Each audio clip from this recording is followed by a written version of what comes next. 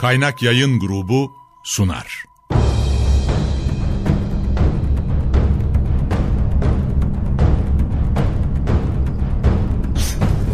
Günaha bulanmış hayatlar, kaybolmuş benlikler, çorak gönüller, onunla yeniden hayat buldu. Karanlığın ortasında doğan güneş, çöle inen nur, bir rahmet peygamberi. Hazreti Muhammed sallallahu aleyhi ve sellem, Efendimiz.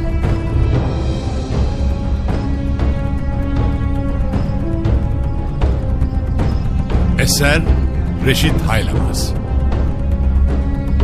Yöneten Yaşar Özdemir. Kurgu Soner Can. Müzikler Brian Keane ve Ömer Faruk Tekbilek. Gönül tahtımızın eşsiz sultanı, Efendimiz.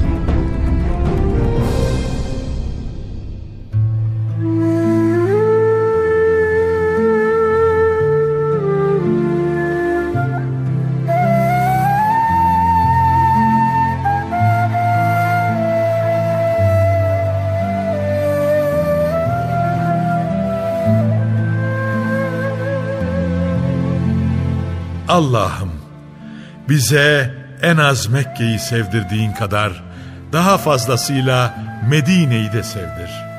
Bu beldeyi sıhhat yurdu yap ve ölçü tartılarına bereket ihsan et. Sonra da bu hastalığı al ve Cuhfe taraflarına doğru savuruver. Allah'ın en sevgili kulu ondan bir şey ister de Allah Celle Celaluhu onun bu isteğini kabul etmez miydi hiç? O gece Allah Resulü sallallahu aleyhi ve sellem yatağına uzandığında bir rüya gördü. Saçı başı dağınık siyah bir kadın Medine'den çıkıp Meheyya'da denilen Cuhfe'ye doğru gidiyordu.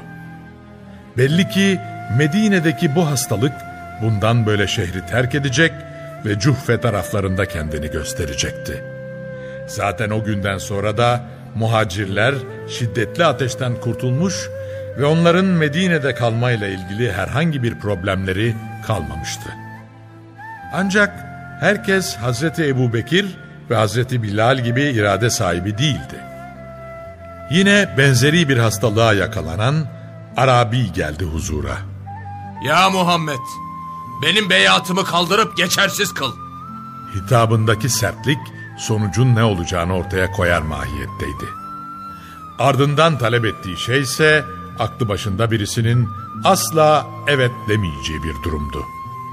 Efendimiz sallallahu aleyhi ve sellem kendi iradesiyle çıkmaza sürüklenmeyi tercih eden bu insana "Hayır, bunu yapamam" diye cevap verdi. Zira Efendimizle burada bağlarını koparan öbür tarafta kurtuluşa eremezdi.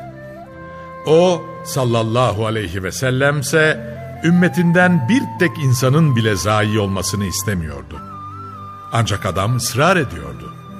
İkinci, üçüncü derken istediği cevabı Allah Resulünden alamayınca selam ve sabahsız Medine'yi terk edip geldiği yere gitti. Bunu duyunca efendiler efendisi, "Şüphesiz ki Medine ateşin gümüşteki kir ve pası temizlediği gibi kendi kir ve pasını da temizliyor" buyurdular.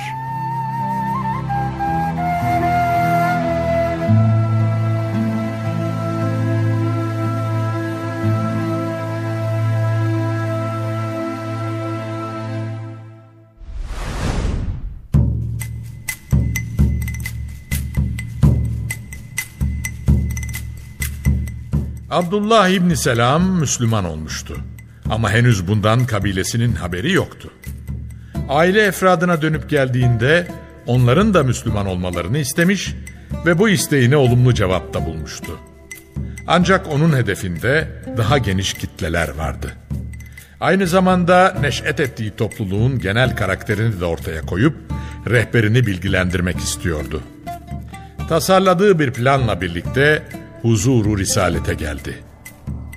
Ya Resulallah, benim kavmim olan bu İsrailoğulları inatçı ve dönek bir millettir. Onlar henüz benim son halimi bilmiyorlar.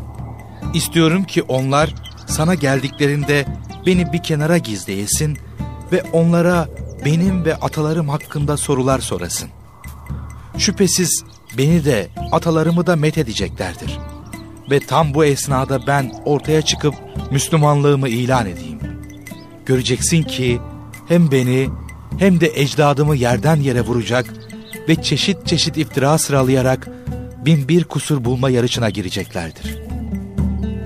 Abdullah İbni Selam'ın planına göre aynı zamanda Efendimiz onlardan söz alacaktı. Şayet Abdullah iman ederse onlar da inanacak ve kendilerine daha önce indirilen Tevrat'ta yazılı buldukları hususları tasdik edeceklerdi. Dolayısıyla burada belli bir maslahat gözetiliyordu ve Abdullah'ın teklifi hüsnü kabul gördü. Planlananlar aynen Hazreti Abdullah'ın dediği gibi yapıldı. Bu arada adamlar da gelmişti. Efendiler efendisi hoşbeşten sonra sözü Hazreti Abdullah ve ecdadına getirdi. Sizin aranızda Husayn İbni Selam nasıl bir adamdır diye sordu. Ne şüpheleri olabilirdi ki? Sadece Husayn'ı değil, yıllarca bütün aileyi biricik rehberleri olarak görmüş ve birer otorite olarak hep onlara müracaat etmişlerdi. Hem Efendimiz hem de Efendimizin oğludur. İçimizdeki en hayırlı kişi ve en bilgemizdir. Hem fazilet hem de Allah'ın kitabını bilme konusunda en önde olanımız odur. Onların kendilerinden emin böyle bir tezkiyelerinin ardından Efendimiz, şayet Abdullah benim Allah'ın Resulü olduğuma ve bana indirilen kitaba iman ve şehadet ederse siz de iman eder misiniz diye sordu. İşkillenseler de buna imkan yoktu. Husayn gibi bir Yahudi alimi bunu yapmazdı, yapmamalıydı. Böyle bir sorunun altından ne çıkacağını da merak etmiyor değillerdi. Fakat bu meclis daha metin durmaları gereken bir meclisti ve sözlerinde şüphe eseri görülmemeliydi. Evet. Evet diye cevapladılar. Ancak hallerindeki gariplik ve içlerinde duydukları huzursuzluk yüzlerinden okunuyordu. Ne için gelmişlerdi ve şimdi neyle karşılaşıyorlardı? Bu sırada Allah Resulü sallallahu aleyhi ve sellem Abdullah'ı çağırmış ve o da gizlendiği yerden çıkıp huzura gelmişti.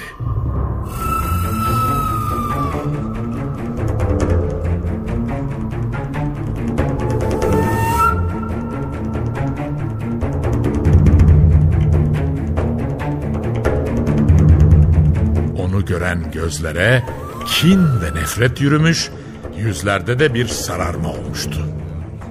Nasıl olabilirdi de Husayn gibi birisi gelip kendi kabilesinin otoritesine baş kaldırarak bir başkasının arkasında saf tutar, onu peygamber olarak kabul edebilirdi? Hala inanmak istemiyorlardı. Bu ya bir şaka veya uyanılacak bir rüya olmalıydı. Ancak her şey gerçekti ve Allah Resulü sallallahu aleyhi ve sellem Abdullah'a sordu. Ey Selamoğlu Abdullah, sen benim Tevrat ve İncil'de yazılı olarak bulduğunuz, bana iman etmeniz hususunda hepinizden sözü alınmış, mesajımın ulaştığı anda bana tabi olmakla emredildiğiniz Allah'ın Resulü olduğumu bilip bana inanıyor ve iman ediyor musun?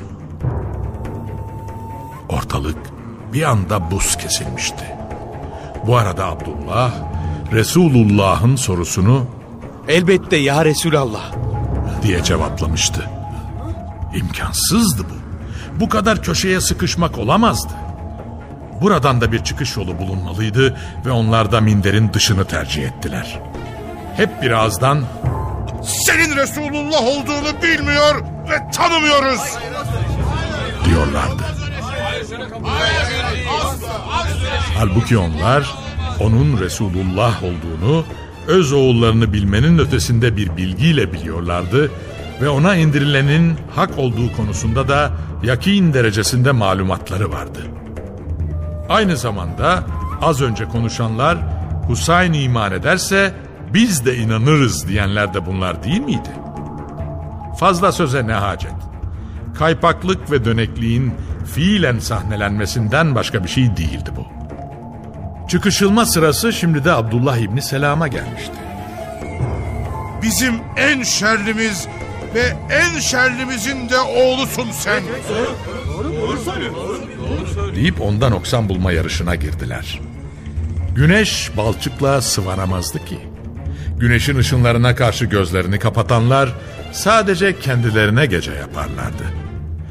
O gün yaşanılanlar alemlerin Rabbi tarafından da müşahede edilmekteydi ve o şu ayetleri indirecekti. Peki, söyleyin bakalım. Eğer bu Kur'an Allah tarafından geldiği halde siz reddetmişseniz, İsrailoğullarından da bir şahit, tevhid, ahiret gibi bazı iman esasları hakkında Kur'an'da bildirilen hakikatlerin benzerine şahitlik edip iman ettiği halde siz büyüklük taslayarak iman etmezseniz, sizden daha şaşkın, daha zalim kimse olabilir mi? Allah elbette böyle zalimleri hidayete erdirmez.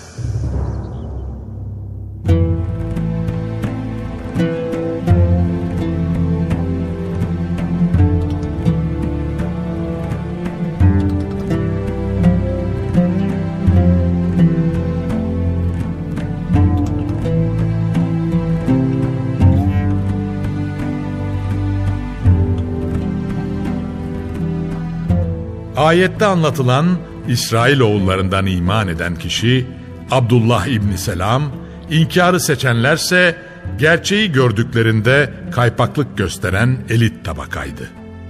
Bütün bunları daha işin başından tahmin eden ve gelişmeler de tahmini istikametinde gerçekleşen Abdullah İbni Selam, bir gerçeği ortaya çıkarmanın hazzıyla Yahudi ileri gelenlerine yöneldi ve şöyle seslendi.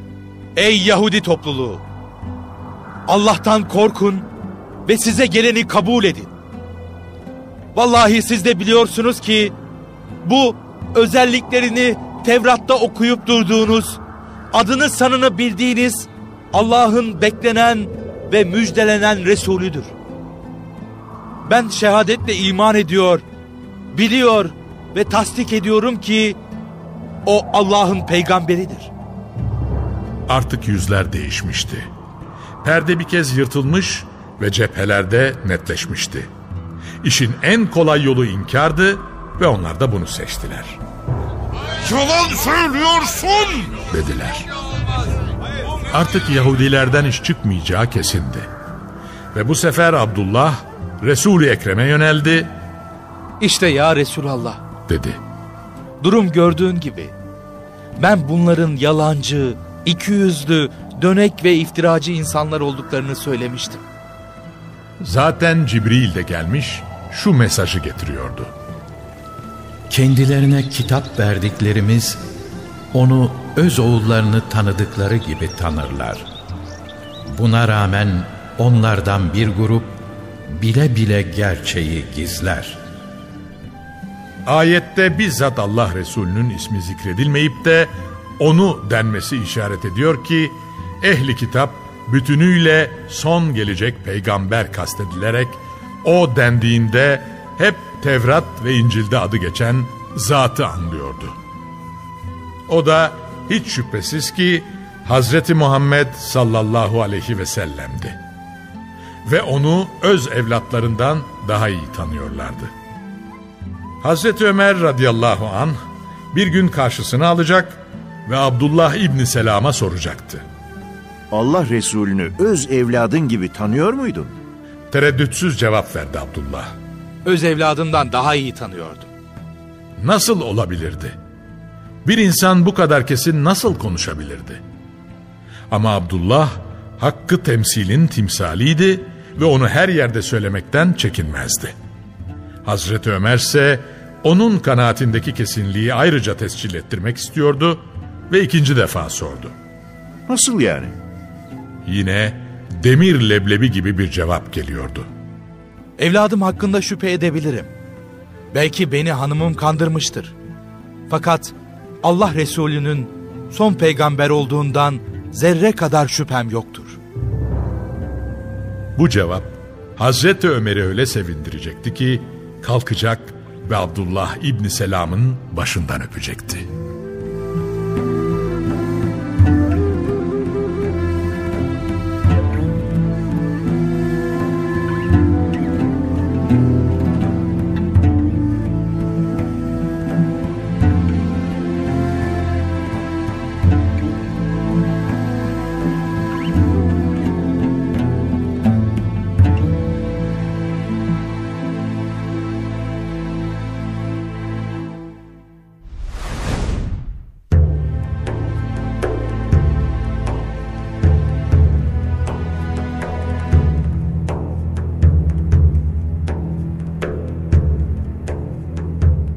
Abdullah İbni Selam, kavminin baskılarından bir türlü başını kaldıramıyordu. Daha baştan beri beraber olduğu Yahudi bilginlerinin tazikinden kurtulamamışlardı. Ve her defasında onun aklını çelebilme adına akla hayale gelmedik oyunlar tezgahlıyorlardı. Bilhassa Huyey İbni Ahtab, Kab İbni Esed, Ebu Rafi, Eşya ve Şemvil İbni Zeyd gibi ileri gelenler, Abdullah İbni Selam'ı köşeye sıkıştırmak için ciddi uğraş veriyorlardı. Göz göre göre hakikatin üstünü örtmesini istiyorlar ve bunu yapmadığı takdirde olacaklardan sorumlu olmadıklarını söyleyerek onu imanından vazgeçirmek istiyorlardı. Bir gün yine sıkıştırmışlar, Husayn'ın bildiklerini hatırlatması üzerine de "Nübüvvetin Araplar arasında olması imkansız. Senin sahibin olsa olsa meliktir" demişlerdi. Aslında bununla Allah Resulü'nün beklenen nebi olduğunu kabullenmiş oluyorlardı. Ama bir türlü içinde bulundukları koyu ve katı kabile taassubunu kırıp onun kendi dışlarında bir yerden neş'et edebileceğini içlerine sindiremiyorlardı. Uzun uzadıya konuşmalar netice vermemiş ve ortam iyice alevlenmişti. Ne olacaksa olsun der gibiydiler. Ve kendileri Allah Resulü ile muhatap olup Abdullah'a da haklı olduklarını göstereceklerini düşündükleri bir senaryonun peşine düştüler. Abdullah'ın tereddüdü yoktu. Soluğu Allah Resulü'nün yanında aldılar. Önce Zülkarneyn'i sordular ona. Bilemeyeceğinden eminlerdi kendilerince. Böylelikle Abdullah gibi düşünenlere karşı kendi haklılıklarını ispat etmiş olacaklardı. Allah'ın indirdiği şekliyle anlattı onlara. Aynen Kureyş'e anlattığı gibi. Zira onlar Nadr İbni Haris ve Ukbe İbni Ebi Muayt kendilerinden yardım istemeye geldiklerinde daha önceleri Kureyş'e akıl vermiş ve davasından vazgeçirmek için ellerini güçlendirecek ne gibi sorular sorabilecekleri konusunda rehberlik yapmışlardı. Aynı cevabı almışlardı ve diyebilecekleri hiçbir husus yoktu.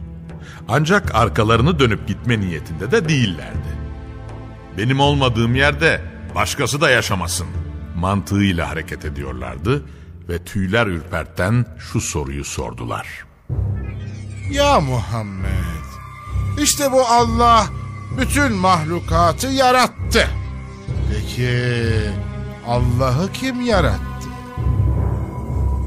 Allah'ı bilip kulluk yaptıklarını söyleyen insanların böyle bir soru sorması kadar bir abesiyet ve aptallık olamazdı. Haşa, Allah'ın yaratılmaya ne ihtiyacı vardı ki? Hem sonradan yaratılanın ilah olması düşünülebilir miydi? Onun kudretinden hiç mi haberleri yoktu bunların? Sanki Hazreti Musa dahil önceki peygamberler ve ümmetleri arasında geçenlere muttali olanlar bunlar değildi. Tevrat'ı da okumuyorlardı anlaşılan bunlar. Allah Resulü de çok müteessir olmuştu.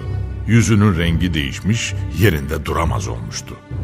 Nasıl olur da Rabbe böyle bir dil uzatılabilirdi? Hem de bildiğini söyleyenler tarafından. Alemlerin Rabbini onlar ne sanıyorlardı ki? sınırlı akıllarıyla ona elbise biçmeye kalkışıyorlar ve kendilerince muhataplarını zor durumda bırakıyorlardı. Gönlünü teskin etmek için Cibril imdada koştu ve "Sükûnetle ya Muhammed" diye de yol ve yöntem tavsiye ediyordu. Sorduklarının cevabını İhlas suresi veriyordu ve onu okudu. "De ki, o Allah'tır ve birdir." Gelenler sadece kendilerini temsil etmiyorlardı. Yüzyıllar boyu devam edecek olan imanla inkarın mücadelesinde, sonrakilerin karşısına da bu türlü tutarsızlıklar çıkacaktı ve onun hali sonrakilere de örnek teşkil etmeliydi.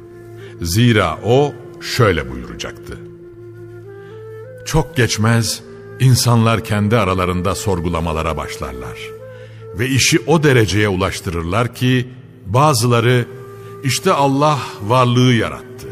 Peki Allah'ı kim yarattı demeye kalkışırlar." Böyle bir durumla karşı karşıya kalanlar için de Allah Resulü İhlas suresini okumalarını tavsiye edecek ve Cibril'in o gün kendisini teskinini ümmetine de tavsiye buyuracaktı. Zira bu şeytani bir düşünceydi ve böyle bir durumda şeytandan Allah'a sığınma adına sağlam bir duruş sergilenmeliydi.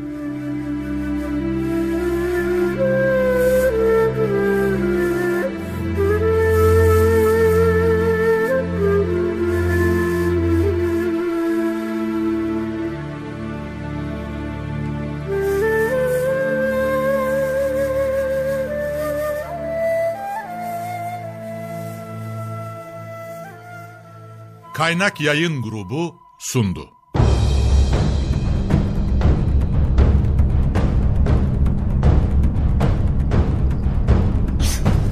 Günaha bulanmış hayatlar, kaybolmuş benlikler, çorak gönüller, onunla yeniden hayat buldu. Karanlığın ortasında doğan güneş, çöle inen nur, bir rahmet peygamberi.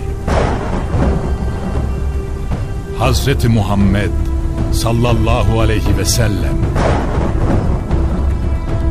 Efendimiz